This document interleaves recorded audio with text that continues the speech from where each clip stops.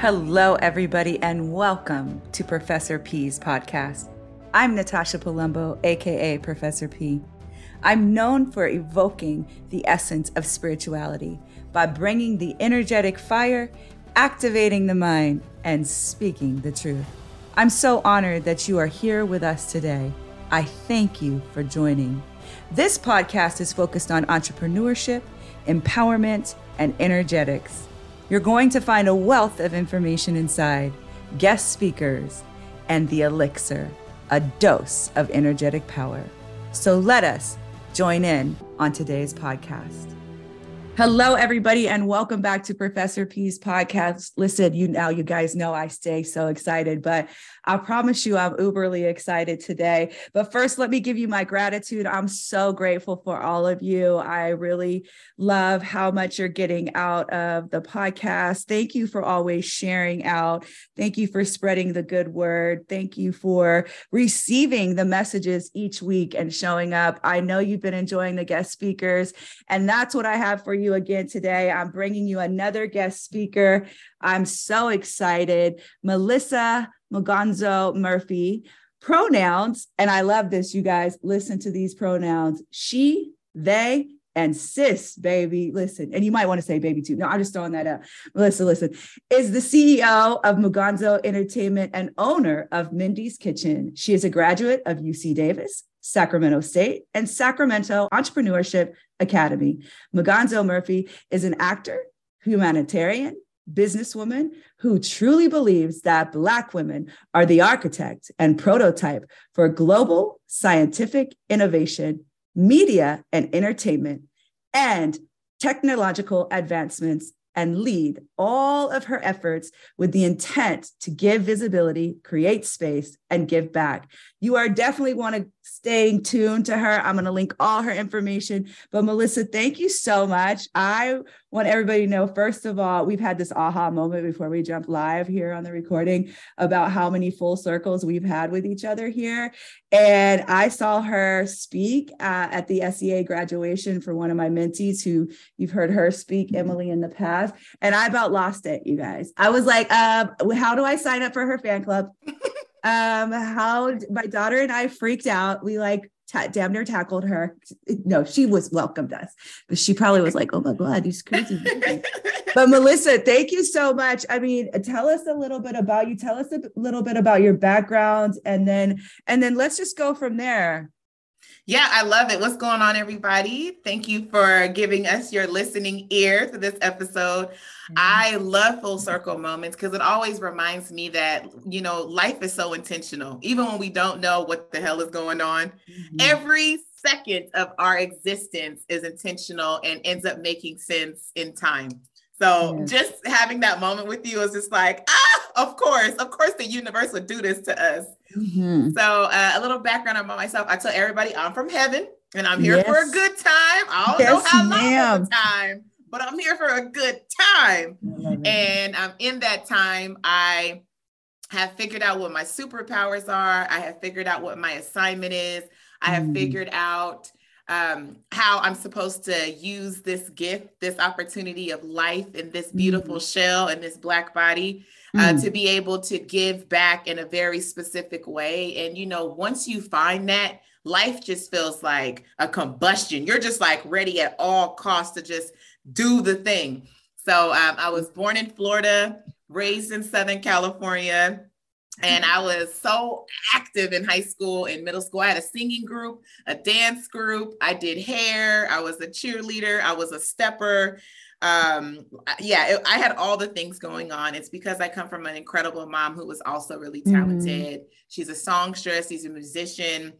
She's a songwriter. She's been on TED Talks. She's a Toastmaster. She's all these things. So growing up around this energy, you can't help but being like, I like that. I like that. And when I was 8 years old, she was putting some notes together and she was like, girl, come over here and hold this tenor note for me as I figure out this thing. Because she had a singing group called RCM, which was Renee, Cynthia, Melinda. My mom's name is Melinda. We're a family of M's. So she's playing the song and she gives me the note to hold it while she sings the alto note and we harmonize. And she's like, oh my God, you can sing. And so literally after that, like any other mom would do, she found a children's program for me to be a part of, and the rest is history. And so I've been having a microphone in my hand since I was 8 years old. And I knew from the first performance that this feeling that I get on stage, I could do this forever. I didn't know then that I'd be doing more than just singing and talking. I'd be doing a lot of different things, but that feeling of being on stage is something I knew that I wanted to do forever. So yeah. That's amazing. Okay, now here's a funny moment happening live. Where in Florida? Orlando. Shut up. This is hilarious right now. You guys, we can't make this up. I'm from Florida. Okay. We can't see, here you go. Look at this. I'm from Fort Myers, Florida. Oh, listen, I was born and raised in Fort Myers, Florida. Really? My son's father actually still lives in Orlando, and his sister and them, they all live in Orlando. Oh. Like, this is so hilarious. She said Florida. I was like, well, I missed that part. Didn't know that, but hey, yeah, of course. It's different in Florida than here. So when did you move to Southern California? What age?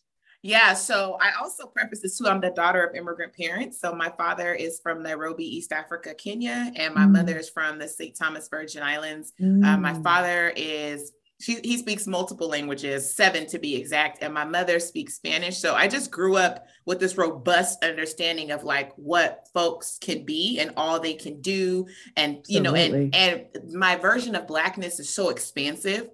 So I learned that really early. I just felt like we were just very unstoppable people. And it wasn't until I got to school that people felt otherwise. So I was like, what you mean people can't do that? I've seen women do incredible things. I've seen Black folks do incredible things. Like, what do you mean? So my parents split up when I was 8, and we moved to Southern California to be near my mom's family. So she has aunts and a twin brother. And so that's okay. Mm-hmm. Wow. Okay. That is so cool. What was, so was it about when you were 8 or were these aha moments already happening? Or was it that moment when you came over and your mom also was like, hey, you could sing? Was it that aha moment, or when was it? You know, what's really cool is I grew up hyper-cultural, hyper-religious. So I was raised Seventh-day Adventist. I tell everybody I'm a recovering Seventh-day Adventist all the time. I'm a recovering Mormon. Don't worry. Okay. So everybody's healing. They're doing the healing work to get through that. But the most beautiful thing about being in a religious environment is a lot of the music. And so I was exposed to, like, my mom was one of the first people to teach Brian McKnight the piano. Like, I was just around really talented people. And every summer, my mom would play, which I didn't realize she was a freelance musician at the time. I just knew she played the organ and the piano. She would go to this thing called camp meeting. Seventh-day Adventists have this thing in the summer where we all go out to this campsite, and we're just there kicking it in the camp for like a month at this huge like campsite. And there's like food and games for the kids and all this stuff. Well, there's these choirs and these singing groups that cultivate there. And there were children's choirs with like 200 kids, okay?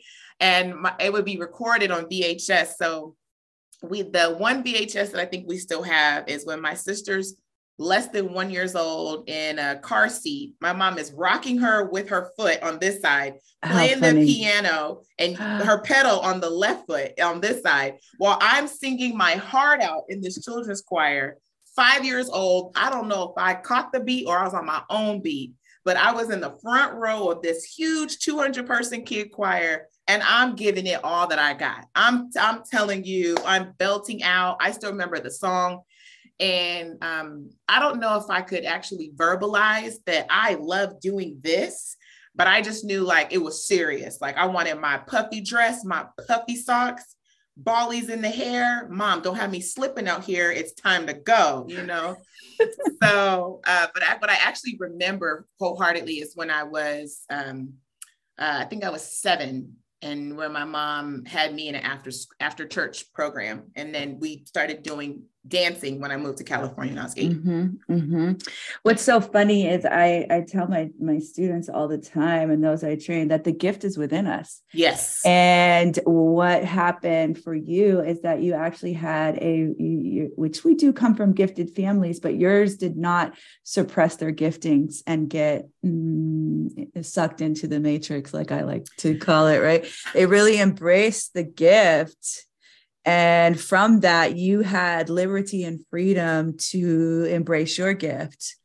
Well, let me say this as to an extent, because I also still come from immigrant families. So that was all cool when it was extracurricular. When the time came to come to college, I never doubted. Changed oh, a little yeah. bit. They turned up. The immigrant side of them turned up. They said, they activated immigrant powers and said, we're going to show up and show out. And that's when I first learned about the internalized oppression and internalized fear and imposter syndrome, and how society had mentally captured my parents into thinking that you have to have the top 5 jobs, doctor, lawyer, nurse, teacher, engineer, to be successful. Or my favorite as a former educator, you should work for the state. That line runs through immigrant families like you would not believe. Wow. But I think what they're saying is, I want you to have a secure future. And all I know, based on my experience, is that if you work for a government entity, you'll have health benefits. You should be able to buy a home. And we've only seen that done for people who graduated from college, right? The world is different now, but those values and those fears still run rampant in a lot of communities. And so here I am. I have a dance company, a singing group. I'm doing hair. I'm a cheerleader. I'm doing solo performances. I'm doing my mom's hair. I'm doing her coworkers' hair. I'm doing all these forms of expression, right? Here I come senior year, and I had a teacher sneak me into Avid so I can get the free applications to go to college. And I was like, I really want to go to Juilliard in New York. I want to be a dancer. And my family said, that is so cute. That is the cutest little dream you could have ever said. You're not, but that is so cute of you. Mm-hmm. And I remember being hella confused. Like, how y'all gonna go to my performances to turn me up? And now it's time to do the thing. And you're like, don't do the thing. Do something that's going to make your grandparents happy. Right. And so I remember thinking, oh, my whole family is a bunch of haters. I'm out. Right. That's literally how I felt. And so I applied to the furthest UC that I could find in my house in Southern California, which happened to be UC Davis. I never took a tour. I never asked any questions. I just know I applied with my free waiver, and I turned 18 in the middle of my senior year. So I got my credit card. I bought my one-way ticket on my first credit card. And I said, summer, I'm out. Chucked up 2 of the deuces, caught my one way, and I came to Northern California by myself. And I should have known there was no Black people up here because you chose UC Davis too. You went to Davis. And I thought it was the Bay. This is how this always cracks me up when people come to Northern California. My pastor thought Sacramento was like the LA. I said, no, in the Bay Area. I said, oh God, no, it's so different.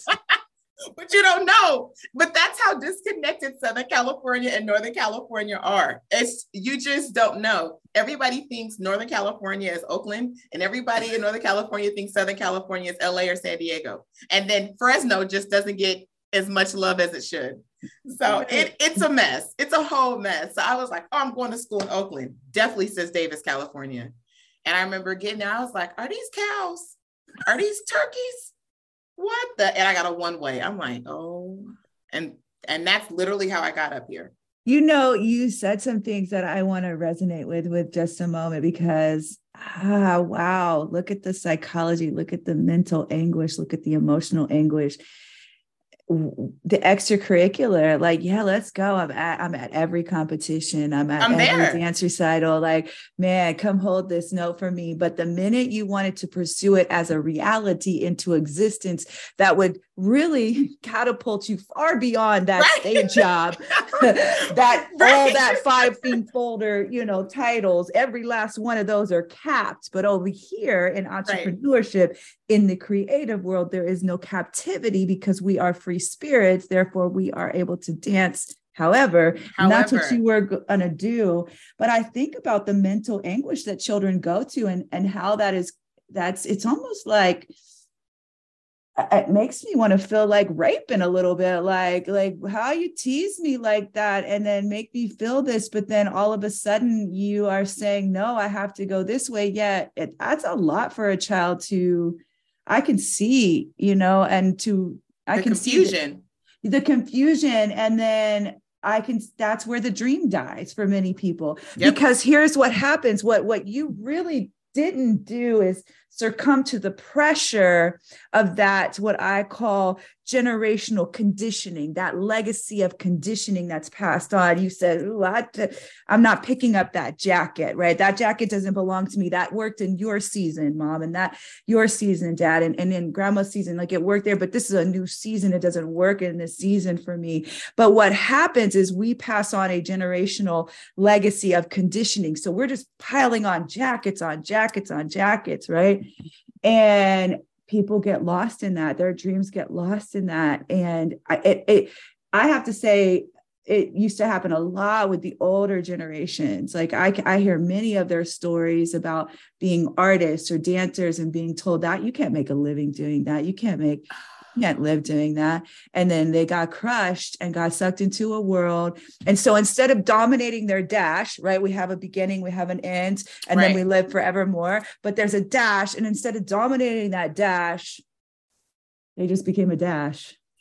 And so here's the thing. And this is why I know I needed to become an educator at some point to heal that part of me and to restore that part of me and to push a different narrative for the many, many first generation, second generation students that came through my office that honestly would never leave, because I would go to toe with them and their families about why they should choose differently, or why they're unhappy, or what is the real concern here. And at the end of the day, the really big concern is that parents just want to go to graduation, right? You want to go to graduation. You want to brag to your friends and family. As a bonus parent myself, so this is not an attack on parents. This is also me saying too, where me and my wife had to genuinely have a conversation about our daughter in 7th grade. Like, what is the point of GATE again? Like, I had to honestly think through myself, because it's not, the kid has to do the homework, right? I have to do the homework. I have to actually like what I'm doing. That's the way I'm going to actually get to graduation. But I don't think parents understand that sometimes, or families understand that. And college is only as fun as you make it. So me just going to study engineering does not mean I'm going to be an engineer, right? It doesn't mean anything. If I exude that I like that, and that is something that I have said from my heart, that my dreams are telling me, right, that this is for me, then hell yeah, I'm gonna be the best engineer you ever did see. But if I'm telling you, maybe not verbally, but expressing it, right, through movement, through desire, through how I'm spending my time, that something else is calling me, that's the future talking to us. And I'm a really big believer that the future is always talking to us. Their signs are always telling us we're either making the right decision or we need a reset. Mm-hmm. And it's just about whether we listen. But what I hear a lot, and it happened to me, is, well, if you go to college, you'll figure it out. You'll be smart, and then you'll graduate, and then you'll get a job, and you'll live happily ever after. Well, here's the thing. I got to college. Check. I was miserable. So what did I do? Copy paste. Started a singing group, started acting, started becoming a dance teacher, started a dance. I copy paste, right? I started doing hair. I was even doing the vice president's hair. Like, I'm doing all of this stuff because that's where I found my joy, even though I'm studying international relations. Gross. And so right? I never went to class. So I actually ended up getting kicked out of UC Davis my sophomore year. How funny. And I never told my parents. I just immediately rolled into Sac City College, community college, and started working as a waitress, still doing hair, still singing as a freelancer, but was a graveyard waitress at Denny's. And I did that for an entire year before I advocated and got myself back into UC Davis, and finally told my mom, like, girl, last year was crazy. It was a crazy year. It was wild, but your girl is back. So, and I didn't realize, which I want to share with other families, if you have a really active child and they go to college, for me getting kicked out of college is one thing. But if I live there, that means my housing is gone. If I have a job there, my job is gone. If I only have friends there because we're all in college and I don't go to school, my friends are gone, right? My sense of understanding community and foundation is gone. It's gone. Then you're like, why am I just living in Davis? Because that's what it was at the time. And I was like, I didn't choose to just live in Davis. So yeah. That is so funny and fascinating. And I think it's very important to, give people grace to be what's really inside of them. And you had to make some hard choices. One of the things too that I want to note is, see, you're multidimensional, and many children can be multidimensional, and many people can be multidimensional, but we live in a very one-dimensional world, or you think you've got, and that's not how I am super, I'll be like, no, not me. I am multidimensional. I'm going to do it. I don't even tell people all the things that I do because they'll think I'm lying, and I'm really not. Like, I really do all those things. This is how I'm designed. And it's important that I operate in my design, my human design, right? So it's important that I operate in that design. And as a child, that can be hard. And that's where I think, we come up with these things. Oh, they have ADHD. One of a young girl I met with the other day, she was like, "Can I ask you a question, Professor?" I said, "Oh, sure." She was like, "Do you have ADHD? Because you like talk really fast, and like, you're like, and I have ADHD, and it's okay if you do." And I was like, "Oh my God, that would be so wonderful." Right. I said, "I have energy. We're supposed to be a little sporadic." And it makes me think of Monsters, Inc. in the story Monsters, Inc. Now, mind you, right, I'm a mommy. I got a little one. I got an older one. It's just how I roll. But in the story Monsters, Inc., what are they doing? They're scaring for fear, for energy. And that's what happens. But there was an energy deficit, if you look, where the real energy is in joy and energy and happiness and the bouncing as children are supposed to be. And we unfortunately are trying to harness this beautiful energy, and to the point that we're creating adults who have no energy. Right. And we're suppressing that energy, and we should not be doing that, because they are deserving. We're energetic beings. Energy cannot be created nor destroyed, right? We are energy. We are emotion, right? We are energy in motion. These are all important factors to our humanity, and to honestly, to the health of humanity coming forward. We cannot continue to live under such oppression. And when you have this oppression tied into generational oppression, tied into ethnic depression, tied into cultural, goodness, this is why you fight so hard understanding Black power and what honestly Black women go through and endure. And so let's talk about how you have grown and where you're at now, and kind of the things that you're working on as an activist, because you really are an activist. You're an amazing speaker. If you ever get to hear a chance to hear her outside of the podcast, but as a guest speaker somewhere, I promise you're going to be lit on fire. But tell me about this journey and and how you really, I think you embrace your voice as a vicious weapon, and one that is used as a shield as well. It's like that sword and shield type thing. So talk to me a little bit about that journey. Yeah.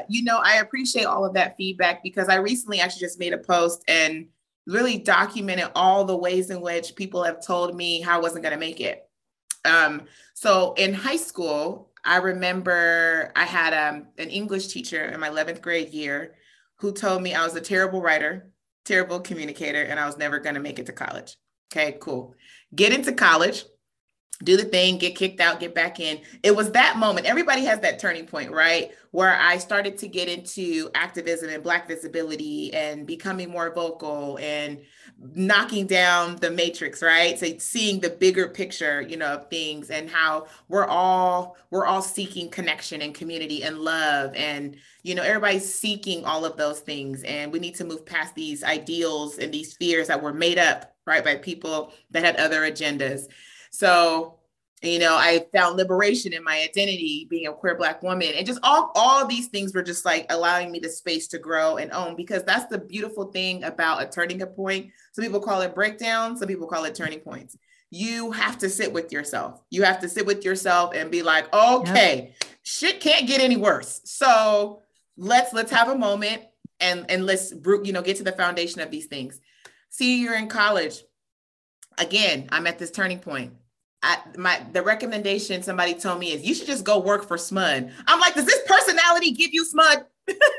And for listeners that are not in Sacramento, SMUD is a utility company. It's a utility company. And there's a lot of pipelines with the local universities that lead to working in a very robust career at this place called SMUD. It's a system. However, And this is not anti-smut. I'm actually a fan of all the folks there. They're great partners. But for myself, I was like, I meant to be vocal. I meant to be expressive. I meant to be an entertainer. And I just got into acting too. And I killed it down both times, both cycles. And so I was like, okay, but still, all I heard was when I was 18, you can't do it. It's too competitive. And now I'm like, oh, I'm too old. I didn't study dance. So you hear all those things, and this is why it's so important to, whenever your children are facing a turning point, to foster in positive thoughts, because when they get down, that's what they're going to revert to, right? You're going to think about, okay, who are my people in my life that are protective, and what do they say? And it's going to go to even empowerment or suppression. And for myself, it went straight back to suppression. So I was like, oh. And so all of my mentors in college worked in higher education. And so my senior year, I was having this crisis. I was like, I ain't trying to work for a utility company, but I'm too afraid to apply to dance. And they're like, oh, Melissa, you were a student chancellor here. You should apply to be in the higher ed master's program at Sac State. I'm like, what's that? And that's when I realized all my mentors actually have real jobs. They work there. I don't know why I didn't make that connection. Even though they were there every day, that's right? Funny. Never realized, oh, you work here for a living. So I applied to grad school. I barely get in because when I got kicked out, I had a 1.7 GPA. And when I got back into school, I had a 2.4. And with all the work that I was doing, I mean, I was traveling with the chancellor, recruiting people to college, all kind of stuff as a student. I graduated with a 2.67. But at the time that I applied to the master's program, I had a 2.51. And the minimum was a 2.5 to even be considered. Talk about living life on the line. Boy, let me tell you. Because I still hated my major. I just loved the extracurriculars. Here we are in high school, right? Copy paste. So I get into the graduate program, and I get in. I said, I want to do my research on the college transition of students of color, because there is idea, especially for first generation students, that your college degree is supposed to change your entire family's trajectory. And that is so much pressure on people who are still trying to get their shit together, right? Like life is a journey, and it's a lot of projection, right? On these souls that are just like trying to make a difference while figuring out their light, their journey, their assignment, etc. So what did I do at this point? Everybody listening, you know what I did. I copy pasted. So here I am again. I joined a professional dance company, auditioned and got in. And so we traveled. I was in a dance group. I started another singing group. And then I also started to direct shows. So I started doing show running for theatrical productions and acting. All the same things, right? So at this time, I was like, okay, girl, you either listening to the calling or you're not, right? Because your spirit can only take you suppressing it for so long. You have to listen. And so in 2013, I graduated from grad school in 2013, and even have an advisor tell me, you're a terrible writer, you're probably not going to graduate. So these are still these reoccurring themes, right? So graduate, get a professional job as an admissions counselor, and I'm doing recruiting. I'm recruiting students to come to college, but this time I'm talking to their families. And I thought that was such inspirational and a privileged place to be, because as someone who didn't originally have family support, coming in to talk to families, to empower families to have support, and being able to speak the language of the prospective student, and also speak the language of fears of people who have had really hard times navigating this country. Like, it was such a restorative justice. And I felt so honored to be a temple, like, not a temple, but just be selected to be able to be that advocate of change, and that person that can be an agent of service to these families that just needed someone that's not going to ignore the family's fears, but also address the wants of this student, because somebody's paying for this, and it's too much to go and be miserable. Whether you're paying up front out of pocket or you're paying student loans, either way, it's a lot of money. So you need to at least like the fact that you're going to go to this place. So yeah. That is so fascinating. I really love that, this last part, especially that that's that victory moment, that you become what you became what you needed. Yeah. You became what you needed. You became that voice of reason. And what you also did was you didn't just be the voice for one side. You were able, and this is so important because, you know, both parties have feelings in this. Both parties are going through emotions with this. Both parties have belief systems that are rooted in conditioning with this. And both parties are still seeking ultimately very same results, which is that, you know, their offspring prospers and the offspring pleases the parents, or, you know, however this is held. And so I love that you became this beautiful voice for them. And so that seems like when it really started getting good for you. Like now, I like when you said, you know, you're either going to answer the call or you're going to keep hanging up the phone, you know, like you're going to keep acting like it's telemarketers. It's not a telemarketer. I love how now our phones tell us, you know, it's just possible Oh scam. my gosh. It wasn't that. It was a clear channel. Okay. No possible scam. This was a clear call from Destiny, her, hey, sis, babe. So, right. Like it was like a clear call. And you finally said, okay, enough of this. And at that, you began to turn, and then this life's work began to really fulfill itself. And this promise that was already spoken, you know, you made a mention earlier about if you're listening, you know, you'll hear, and you know, the direction that you need to go. And it's because quantum, I'm a big fan of quantum physics, and I believe everything already exists. You know, I have a short podcast on quantum physics, a lesson, and it's doctor approved, mind you, because my doctor friend in the East Coast, she was like, oh my God, I don't know how you did that, but love it. I said, oh, doctor approved. But it's quanta, you know, the quanta is out there, and the quanta is smart, and the quanta has a brain, and the quanta exists, and quantum physics teaches us that everything is already there. That's why you have before you ask. That's why you can have that feeling. You're like, oh, I just have a feeling, but yes, that's why you can experience this so-called deja vu. No, it's because it already exists, my love. Like everything already exists. And so as now this turning point comes and you're moving through student services, tell me how you got from there to like Mindy's Kitchen, and you have this amazing tour happening, and this huge, you are really now coming like almost for the jugular of the truth of what has been happening to Black women, especially with their, you know, reproductive systems, which is just so important. Let's go there. So we're there. So through all of this, my senior year of college, I started having these really terrible periods.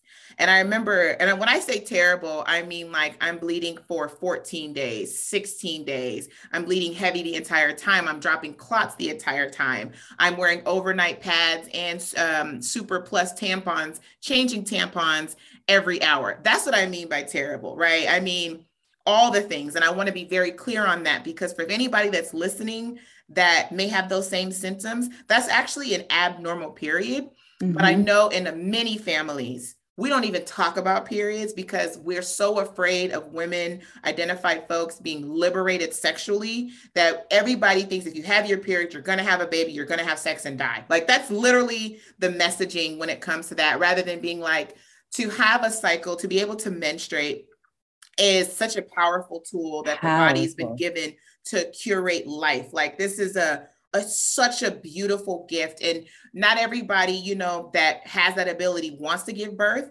i.e. myself, and not everybody that doesn't have that ability doesn't want to give birth. There are people without that ability that absolutely want to birth a child, want to be a parent, want to do the things. There are people that are, you know, caregivers, you know, people that are surrogates, people that are adoptive parents. I mean, there's so much advocacy around just like reproductive justice. So I just want to preface it with that. And I remember calling my family. I'm like, yo, anybody in the family have bad periods? And it was so normalized when I asked. They were like, oh yeah, your aunt, me, your cousin, my grandmother. Like it was just so normal that it was basically like the message was, don't worry about it, girl. It's just in the family. Relax. And I was like, I don't know. And then my period that took me to the doctor was when I literally bled for 6 months. Now, this is when I went to the doctor after a couple of weeks had gone by. I was still bleeding. I was like, hey, I'm having cramps. I'm having profusive diarrhea. Like I'm having migraines, my bloating, I'm gaining weight. I got acne. They're like, let's put you on birth control. No scans, No questions about family history, nothing. And so I was like, I really want a hysterectomy. And my doctor, I'm going to say woman, my woman identified doctor, cisgendered, heterosexual, able-bodied doctor, mid-30s, looked me in my face as a 23-year-old person and said, well, one day you're going to get married and your husband is going to be very upset that you cannot have children. So we're going to deny you your hysterectomy. In my face.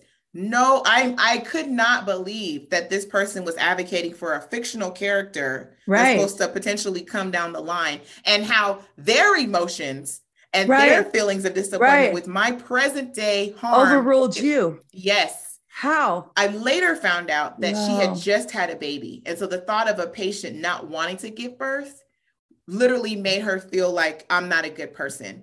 And so I remember before I left, she was like, having a hysterectomy is a very permanent decision. I said, having a baby is also a very permanent decision. They're both really big decisions. And I'm just not feeling supported, right? And all of my verbiage as a 23-year-old. So I remember feeling hopeless. And I had a family friend who was a nurse practitioner who was vegan at the time, who was like, you have fibroids based on your symptoms. I know what you need to do. Let's at least cleanse the body to get your period to stop, because you can't function as a human bleeding all the time. I mean, it's hard to be intimate with a partner. It's hard to function at work. It's hard to laugh, sneeze, or cough. You're wearing black all the time. Like, you're just like, I don't want any accidents. The car is dangerous. Like, it gives you a lot of anxiety, a lot. Yes. And I went vegan for 3 months. And first of all, my periods reduced to 2 days. My cramps went away. My bloating went away. I lost almost 30 pounds.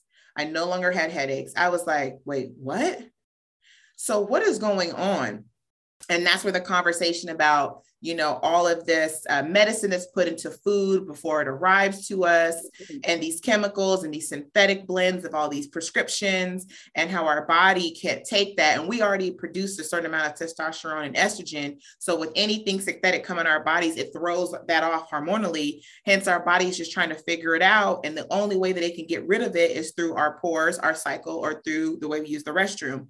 And if you're not using the restroom enough, it can't get rid of it. If you're not drinking a lot of water, it can't cleanse itself. And our uterus is a storage. Now, some people store babies in there. Other people store junk that our body can eliminate, hence creating PCOS, endometriosis, adenomyosis, fibroids, because it's all trying to eliminate in some way. And people don't want to talk about what that means, because, our body stores whatever it can eliminate it. And then where it decides to store it is what creates the ailment. And instead of talking about that, our medical system is really good about giving us these synthetic blends to put in our body to suppress that one area, instead of saying we need to do a deep dive into what's been going on in your body. And so I went through this up and down journey of changing my eating habits. I stopped eating sugar. I didn't eat soda. I didn't drink soda, didn't drink juice. No pastries. Strict vegan, water, teas. Now, let me say this. I did have some champagne every now and then, not going to lie to nobody, but that was my life. And that cleanse literally led me to be on this very inquisitive journey about injustices that happen in the hospital, Band-Aid medicine over healing and well-being and wellness, really reproductive justice, uterine justice for people that have uteruses, people with the capacity to give birth. And it opened up some stuff, Professor P, to the point where I started presenting at conferences, and we would have to stop because people would cry. People would talk about cry. And then I remember joining all of these circles, these medical circles, letting know of all these, outcomes. And they were like, well, that's not FDA approved, so we can't support that. I was like, it's everywhere around me. So finally, after all of that, in 2019, I said, I'm going to make a movie about it, because I had already been acting. And I actually decided to make a movie after getting rejected at an actor audition. It was actually the casting director from that audition who rejected me, who said, why are you auditioning for a behind the scenes character when you need to be the main character and create your own independent film? That casting director told me that. Wow. And I was like, how you going to reject me and then tell me to do something else? But if it wasn't for them, I literally would not be here in this space. So that's where Mindy's Kitchens come from. Vegan full meals on the go. That because I was like, there's nothing to eat for people that don't eat meat or dairy or cheese or egg. Like, especially in the airports, nothing. Truck stops, on the go, gas stations, nothing. So I thought, oh my gosh, if I'm on the go and I want something affordable and I can't find it and I have knowledge, skills, and ability to even ask for what I want, imagine people that don't. There is so much there. It's a lot. it's a lot. And so what I think our listeners need to know is that fibroids, they actually plague Black women the most. Absolutely. So it's the most common with Black women. 1 in 3. 1 in 3 is very high. It's historically throughout their families, like you said. It's something that because we're not, for the better lack of words, pussy powered up to be able to talk about the power of what it means to have our cycle and our period, and actually the power behind that. I've actually had a grieving moment myself in my healing process, realizing the power of what a period is and how I lost so many years to not really knowing about this power. And, there's many women who hate theirs, but they wish they didn't have it, not realizing how much power is actually in there. And now I'm on the breast of my young girl coming up and my daughter and, my young daughter coming up, and she's so excited. We're going to have a whole period party in February. She hasn't started yet, but we are having a period party. Yeah. And I'm going to invite her friends over, she's telling me all about it. She gets so excited. And we're even looking into the period panties, so that you can just flow. And there's so much, this is an area that needs so much attention, because it has been, it's been demoralized. It's been shamed. It's been, it's tied into sexual abuse. When you start getting your period or you start advancing more, they don't want you anymore. You're thrown to the side, right? You're no longer of this, it's still, I don't want you anymore. Like, no, you got hair now and you got this and right. Yeah. It's really crazy how sick it is, right? This just shows you how women have been used as sexual objects and demoralized and seen as just objectified, right? And it's not, there just needs to be more light. And I know a lot of women personally who have experienced the other thing, because again, with my background, I study trauma. I study the depths of trauma. It's deeply tied. Fibroids are tied into extremely poor relationships. Somewhere along the line, there has been some type of very deeply impacted relationship. It could have been even with the grandmother or the great grandmother. We are 7 to 10 generations in our DNA, in our trauma. It didn't even start with us. There's actually a book that says it didn't start with you. And there's a painting. I always tell my students I want to take them on a field trip, and I will act up. I need you all to know right now. I will embarrass you like I do. Love this. I love this. I act straight up because I'll be like, that's it. This is me in the Crocker art. That's it. That's what I'm talking about. Because there's a painting of DNA, and I need all of you to go find this painting of DNA, and it has all these things. I'm like, that's what I'm talking about. That's what I'm after. I'm after the discovery and how we rewire this, how we reshape, because you can change your DNA. It is already, I've done it myself. I've been rewiring my DNA, and I understand that if I heal in this lifetime and they get to live in that light, my descendants, we win, I win. And guess what? We are the light. So there, right? So I think what you're doing is so amazing, bringing a voice, bringing awareness, removing shame. There is, again, so much work here. And I think what it is too is, and to all my listeners, if you can't do it with your daughter, hey, I'm here to support you to figure out how we could do it together. Because I think a lot of moms they weren't taught it. I wasn't taught it either. I actually started my period late, and they thought something was wrong with me. Well, I was being molested. I was a sexual object until I was, 13 years old, from 3 to 13. So then I delayed in starting my period until almost 16, actually. Well, yeah, that's what happens when you're when you're treated like that. I mean, there's so many factors at play, right? And it was shameful, right? And it was like, what's wrong with you? And all these things. And there was no understanding. I know a lot of women who were just didn't even know what to do. They can just remember going in the bathroom and wrapping toilet paper and figuring that, like, this has got to stop.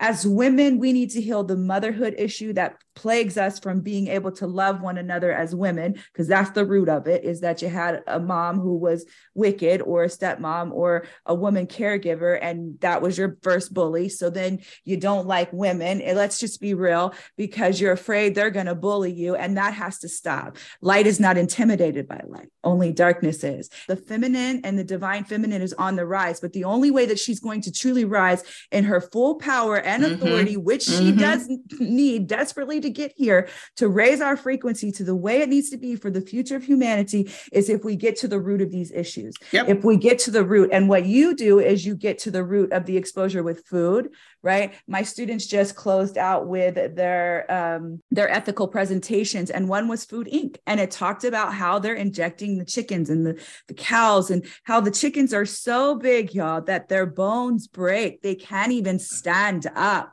Why? Why are there no seeds in fruit anymore? And watermelon's supposed to have seeds. You swallow it, it's not going to grow a watermelon in your belly. I know.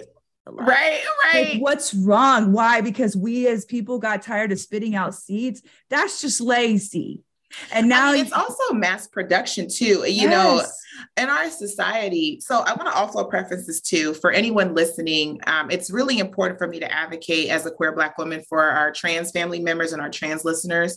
And I think about our trans men that are going through fibroids, endometriosis, and these horrific menstruation cycles. And because of all these phobias and all this religious nonsense, you know, they'll go to the doctor and will just get treated like they're not human, like they don't exist, like they don't have the same challenges as other folks. And I also want to ground this in folks that are non-English speakers, right? That are also trying to figure out, okay, and I want to also ground this in the bravery around people that were not born or raised here and come to this country and get treated like straight dog shit, and are still resilient in their ideas of like, I'm going to learn this language to the best of my ability. I'm going to figure out the cultural norms. I'm going to figure out all these societal ways of existing in this space that tells me I'm not good enough, I don't belong, but there's something about this experience that is making me hold on, because I believe that my family is going to have a different future that I have. Like, there's a level of bravery I don't think people understand. So when I talk about, you know, reproductive justice and justice inside medical spaces, I'm talking about all of it, you know, when I talk about this reproductive justice, I'm talking about global justice for humanity. And we cannot move forward as society if the womb is not healthy. And I hear so many cisgender men talk about that's women's health. Where did you come from? Right? What's going on? Whether you have same-sex parents, you know, different sex, different gender parents, whether you were raised from an adoptive person, a caregiver, a family friend, somebody's womb sacrificed several months, I might add, for you to be here. Now, maybe not all 9, maybe some are 6 or 7, but either way, somebody's body took the time to cook you, right? To make sure that you can exist and enter this very earthly realm. And so when I think about people telling me it's not that big of a deal, I'm like, it shouldn't matter. It shouldn't have to wait till it comes into your 4 walls of your household for you to realize how big of a deal is, right? I don't need to experience a massive illness to know that an illness walk is important, right? I should just know, like, that seems important, and I want to be proactive. And this is the same. So whether you're married to somebody with the womb, you have a womb, your neighbor has a womb, your family members, your niece, your nephew, your nibblings, your siblings, your kids, somebody around you, a colleague has a womb, your grandparents, and they need your advocacy. They need your advocacy. And that's where this comes from. And I also think about the way in which the medical system has totally rooted this in racism instead of inequity. When I think about how 1 in 3 Black folk have fibroids or is going to have a uterine illness, you would think, wow, if it's 1 in 3 of Black folks, that still means other folks are getting it. So we need to get to the root of what is going I'm on always so about the root. we can get to preventative. Just like when you go get treated for diabetes and they tell you, oh, you might be pre-diabetic, the same energy. If you go to get a scan and they see something that could be precancerous, same energy, right? You should be able to go to the doctor to be like, hey, endocrinologist, gynecologist, OBGYN, I want to also get scanned for fibroids, endometriosis, adenomyosis, PCOS, and let me know if I'm exerting pre any of those things so I can course correct. But instead, when we think about access to care, the way health insurance is set up, when we think about whether you have full coverage or liability, how people treat you differently, whether you have Medi-Cal or Medicaid, people treat you differently, whether you live in certain neighborhoods, you get access to stuff differently. It's like, it's all set up for people that need it the most to fail. And that's where this movie and this food line and all this is rooted in. Like, it shouldn't matter where I live, what my zip code is, what my financial status is, to be treated like a human. It should not matter. That part. And we are unfortunately not there yet. And we need to be there in order, like you have said several times, for humanity to continue to exist, because without the womb, there is no humanity. There's no humanity. There is no humanity. So goodbye, humans. Right. Without a voice, others can't stand up. And but with you speaking up your voice, you're giving encouragement to others. Being an educator and a teacher, I think I love that is how you did have a part of your journey, and you still are, because what you are doing is teaching, and you're educating people, and we need more of that. And we need more people to then learn that and go help us teach and educate, because we can't do this on our own, right? We have to create the ripple effect, the movement. And I really see a lot of just need, especially with our young girls, and helping, young parents knowing how to do with their young girls, because they didn't get it. And just because you didn't get something doesn't mean you can't get it now for yourself or by somebody else. You can't let that be an excuse, because if it was, both her and I would be a mess right now, but we're not. We're here with you to be able to give you this knowledge, and to help empower you. And we're available too. So know that I'm going to drop her stuff in here in a little bit and tell you about that before we close out, but we are available, and we want you to connect with us so that you can, help us, right, along this journey. I really do commend the work that you're doing, and I'm excited about Mindy's Kitchen and the growth of it. The one thing too is you're an entrepreneur. So tell me, let's give because I'm an entrepreneur. It's a crazy journey. They don't know about this. It's wild. Give them just a little snippet about this crazy entrepreneurship journey, a little wisdom before we get ready to wrap up. So I want to also say, on that journey, I've always been an entrepreneur. I've always been a hustler. I've always been someone that's going to fill the gap. So I feel we need to demystify this idea that you leave this good job to go out and explore. Like, you're already going to exert and exude, right, these ways of, like, how to get it done. How to monetize your craft or your gift. And so I've always had that entrepreneurial spirit, because I come from poverty. So I was like, the lights got to stay on. So I'm going to go do X, Y, and Z to make sure the lights are on. And so I learned that extremely early. I'm talking 13. Like, I'm going to go do hair so I can pay my little $75 to go make sure there's gas in our car and groceries in our house. You know what I'm saying? Like, I learned that really early, but I didn't realize at the time that I was learning how to be a hustler, how to monetize my gift and my ability and perfect it to give it value. And so all the things that I was doing while working as an educator, I finally decided to give that full energy. That's what I mean when I went on to be an entrepreneur. I decided to listen to my assignment in this lifetime and monetize that, because I knew that now that I had this educator background and this social justice grounding, and I have been through enough to be able to speak firmly about it, I was like, this is time. So for anybody that's listening that, because social media will have you going through imposter syndrome about being an entrepreneur. No, you have it in you. And if you have a dream inside of you about executing a gift, a purpose, or initiative, an idea, that's that entrepreneurial spirit, honey. And it's talking to you. And I just want to tell, anybody, you have to literally ignore everybody else and focus on the creative gifts that are inside of you that only you know how to do it well. And Mm-hmm. even if somebody else does the same thing, they don't do it like you. They sure don't. They sure don't, because everybody right now, raise your hands. Listen, this is my favorite part. Don't raise your hands this time. Raise your thumb up. Everybody right now. Oh, there you go. You're putting your thumb up. You see your thumb? That fingerprint right there is unique. Right. It cannot be duplicated. Cannot. It can be rolled. We'll leave that alone for later. We can roll it for fingerprinting, but it cannot be duplicated. It is your proof of the miracle of life, which came from the womb, which came from a woman. No matter in the journey of however it happened, whether it was traumatic or whether it was a smooth sail in, which I don't know if any of us smooth sail in,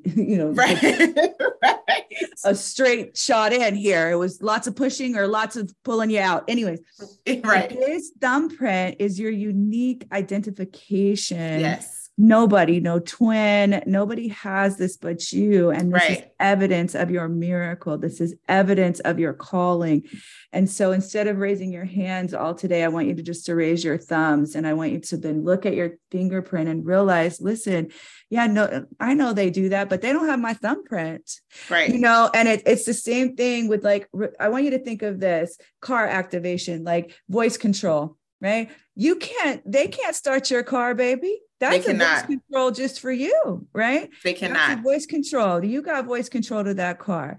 So that's the drive that I want all of you to find. And so we're going to give them some homework in a minute, but before we give them some homework, because I always give them homework, and I made them raise their thumb. My favorite part is when I ask them to raise their hand, as I see them and I feel them, and I do, you guys. I love it. It's my favorite. They know it's my favorite part. Anyways, where do you see the vision? Where do you see yourself going? What's the vision and the calling? So when I turned 30, I actually turned 35 this month, December. Nice. And so when I turned 30, I made the decision that I was entering a decade without excuses. I had everything that I could ever want. Age was on my side. At the time, degrees were on my side. I already had a passport. I had a credit card. So I was like, what other excuse could I use to not go after what I needed?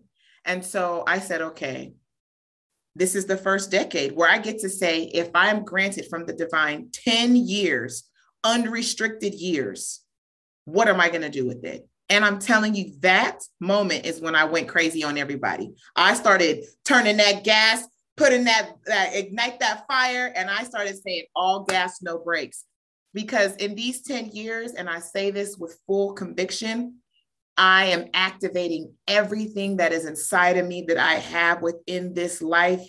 And I am giving it everything that I've got. I am not looking back. And if I can bestow any type of advice, or feedback rather. I've stopped using the word advice because I can't tell you how to be you and you can't tell me how to be me. We haven't walked the same journeys. Mm-hmm. And so me giving you advice means that if you just do what I did with all my trauma, that's going to work. No. And sometimes we don't realize we're speaking from a negative place. And so I've been correcting myself and say, rather than advice, my feedback based on the life that I've experienced in this realm, I want to empower everybody to remember, much like Professor P said, it's inside of you. Mm-hmm. If you were dreaming it, that means that is the future looking you dead in your heart and saying you have the capacity to do this. Mm-hmm. If you can't stop thinking about it, that is energy telling you that you are already equipped to execute it. Mm-hmm. If you wake up every day with this very specific vision that only you have, that's your destiny talking to you. That is how the creator gets to communicate through you, through dreams, through feelings, through that fire. And that is something you cannot let die, because that means that's just your assignment. And so I hear people all the time say, well, how do you know what's right for you? Well, are you listening? Are you digging deep? Or are you so trained in suppressing your own thought that you just can't hear it anymore? It's that part. It's that part, because controlled thought makes the most money. Poverty and oppression are very big business today.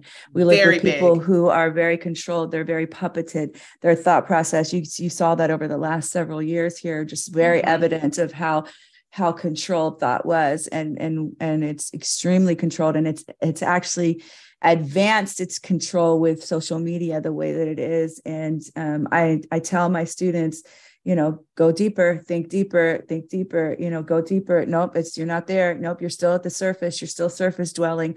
And if you don't think for yourself, I can promise you somebody will think for you. And that's going to be a hard life.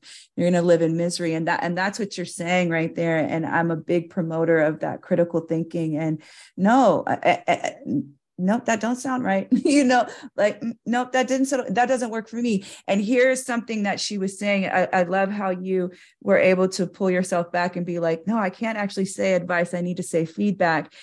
For this reason. And I want to just wrap some words around that, because success is not a secret. It's a system. Yes. It's a system, but it's my system that works with the fact that I don't like to really get started till about 10 o'clock. That works to the fact that, I am multidimensional and I might be like squirrel, right? It's my system of being unapologetic with the boldness of my voice, because I have the grace of a disruptor. So I can take the critics and withstand them with my shield of my 4 animals and say, hey, let me get my life together real fast. That's a shout out to my students in their poster they made me. But listen, and just that quick, I will turn back, because that's my system.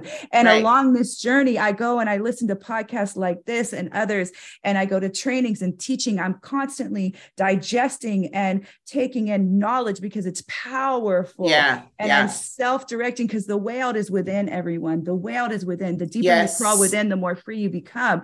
And it's important for you to build your system according to the way that your energy is, the giftings and talents that God has bestowed on you, which were in you since you were little, since before you had to suppress them because of traumas, little t, big T, doesn't matter. All of that reshaped and rewired you, but you get to have your divine birthrights given back to you. And that's something I'm really after, especially for women, because we have literally been raped of many things. And people too, I love the Me Too movement, but I can't do it unless I add an N after it, because men suffer with these things. People suffer with these things. We can't kill the demon if we're just going after one head, because there's multiple heads. So, but I want everybody to understand that what you got today was a massive dose of, well, a lot of dimensions. And I hope you enjoyed all that, because we went all over the place, but that your voice matters. And if you are feeling like you struggle with your voice mattering, come and see us and get under some coaching and get around this, because we will spark you. She is definitely a catalyst. Melissa is a catalyst. I for sure am an activator. She's an activator. You got sparked today for sure. There's no doubt. Create your system, live boldly. If you don't dominate your dash and you just become a laying stick in the middle of two, you know what I'm saying, everyone? Because it's important to dominate this dash. I think people are scared. This is my idea. People have, and we've been trained to fear death, right? We fear that. And so we get caught up in this idea of fearing something versus understanding, but we're in this life right now, right? We've been totally taught to fear the end and say, well, you don't know when it is, so it's this terrible thing, versus saying like, okay, I can't stop that. That's going to happen inevitably. But what I can control is while the lights are on, I get to Millie rock all over this bad boy. And I remember I was in the airport this past weekend, and I was cracking up, because social media be the perfect thing for me when I'm having a rough day sometimes. So I be cracking up.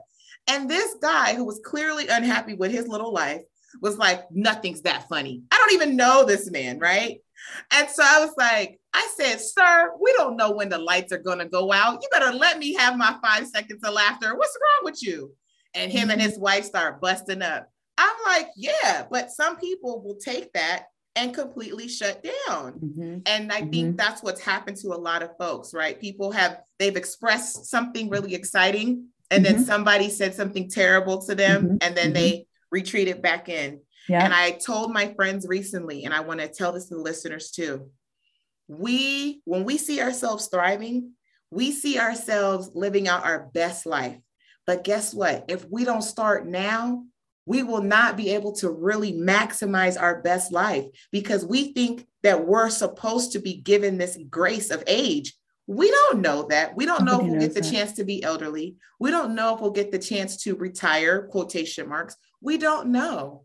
And so why would you bank on that when life and circumstances have shown us time and time again that life is not promised? Yep. You got to activate everything within you now. Yep. Just try it. 100%. And that is living in today, in your now. That's the only door that exists. The past is locked and you can bang on it like a crazy person, but it's locked. The future is locked and you can bang on it like a crazy person. And I have ways to teach you how to heal the past and to activate the future. But what I tell you now is the only door that open is the now. And the now is where you have to take both of those and bring into possession in this. And the now is continuously changing. And we're going to shift into new nows here in just a moment. But before I close out this now, I want to say something because you touched on something. There is this fear, and I have a deep understanding of eternity. And I think it's what gives me this ability to speak. And my listeners have heard me tell them before, you are intrinsic. You have intrinsic value. There is no dollar amount, no career, no past or present event that will ever dictate your value. You are worthy because you are worthy. And what I need you to do is I need you to step up in your worthiness and step up with your intrinsic value, because you are eternal, everlasting, never ending, always and forever. You are energy. It has already been noted that energy cannot be destroyed nor created. Yes. We are energetic beings. And I need you to understand this. I need you to deepen in your understanding of metaphysics, quantum physics. I need you to understand that the frequency of love is the highest frequency of all. And bliss is waiting for you there with open arms. Love is the only thing that is real. Everything else is an illusion. Love never dies, but it will transcend one day, as each of us will do. And all we do is simply take off our glove. We lay our glove down and we think it's for a service, and we continue to float on as our hand dances before us the beautiful miracle of spirituality in the essence of the soul, which was given by God in all its grace. And I want you to walk in that, because what you have is divine power. You know, the last episodes that's come out, just you're actually starting the year off with me, but the couple of episodes was mirror, mirror on the wall, show me how powerful I am after all. Don't you know that you are the walking, living reflection of the divine, that is the power that is within you. So I want all of you to go in the mirror, and I want you all to have an aha moment. And for all of you women, I want you to put your hand on your belly, and I want you to just give gratitude for your womb and the wombs of the world, and hold sacred space for a healing moment for us. I really appreciate you, Melissa, coming in and activating us. You shared so much with us. The homework that I want to give everybody, I want everybody to make sure you follow her. First of all, her social media is funny. Her stories, I have to be careful that I'm not too loud laughing, because she's just hilarious in her stories. You will spit out whatever you're eating. Don't eat anything while you watch her stories. They are redunculous, not ridiculous, redunculous. Okay. Like they're straight retarded. Excuse me, that's a bad word. They are so funny. So watch her stories, connect with her. But I want you to follow her movement. I want you to go check out her tour. We're going to link all of her information below. You're going to have all her contact information. But your bigger homework is, I want you to go educate yourself on this. I want you to go educate yourself on what's really happening in our medical system. I want you to see what we're really doing. I want you to open your mind to thinking. I want you to question everything. Yes. Trust no one. No, you can trust people. Listen, question everything. You can trust people. We got to work better on our trust. I'll be like, question everything. It's hard. It's hard. We got trust issues. We're going to work on it. And we're growing. And I want you to have grace with yourself. I want you to have grace with yourself. I want you to forgive yourself for what I receive it. Yes.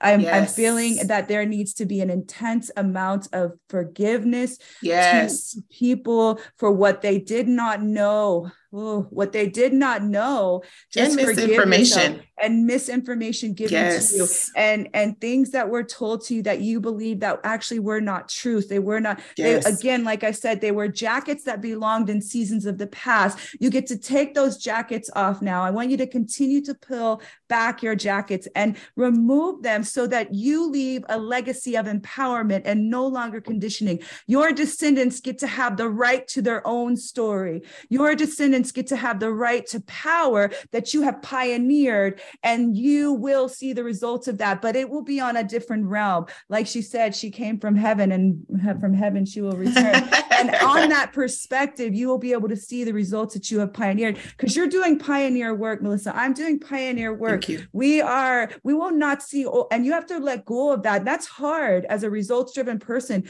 but I can tell you, I'm okay with getting ready, eventually when I'm 116. I'm going out at 116. Anyways, and to see that from a different perspective. Yeah. Oh, it's like setting in the nice orchestra, the nice little, what is it in the theater, the special corner, anyways, in the theater, right up there, and getting that special view, and you looking down. And I can tell you right now, your ancestors are thanking you for what you're doing, because every chain you break here, you release off them, and your descendants are encouraging you in advance, because you are also helping them not be captive and chained. And I just commend you, because the ripple effect you're having, you giving women a voice when they didn't have a voice to tell their stories, in your documentary that you're now taking out, you teaching people about food and bringing relief and making it affordable and quick. I mean, there's such a movement here. I can see massive blessings for you. And I just encourage you in your walk and in what is planned for you, what is continuously planned for you. Again, steps are already ordered. You can't mess this thing up. I tell people this all the time. Everything was divinely orchestrated, so you can't mess it up. It was all purposeful. It was all meant to be. It was all in place. You had to go through all of those things to come back to be able to share, and all the things that you are still yet getting ready to go into, and all those little ups and downs, those are all purposeful for your mission at hand. So don't remember, you can't mess this up, everyone. Everything works according to the plan. And I am so grateful for your time. Any last words before we close out? We're going to close out now, but thank you so much. Any last closing words for my listeners? Woo! We're on fire. I just love it. Yes. Just remember, you are what you believe. You are what you believe, and exactly what that means. So you have the power to control everything around you, because everything around us is a manifestation of what we believe, of what we think we can have, who we think we are, and what we think we can have in the future. So 100%. And that is accurate. It goes in alignment with all my podcasts. It's what I teach people.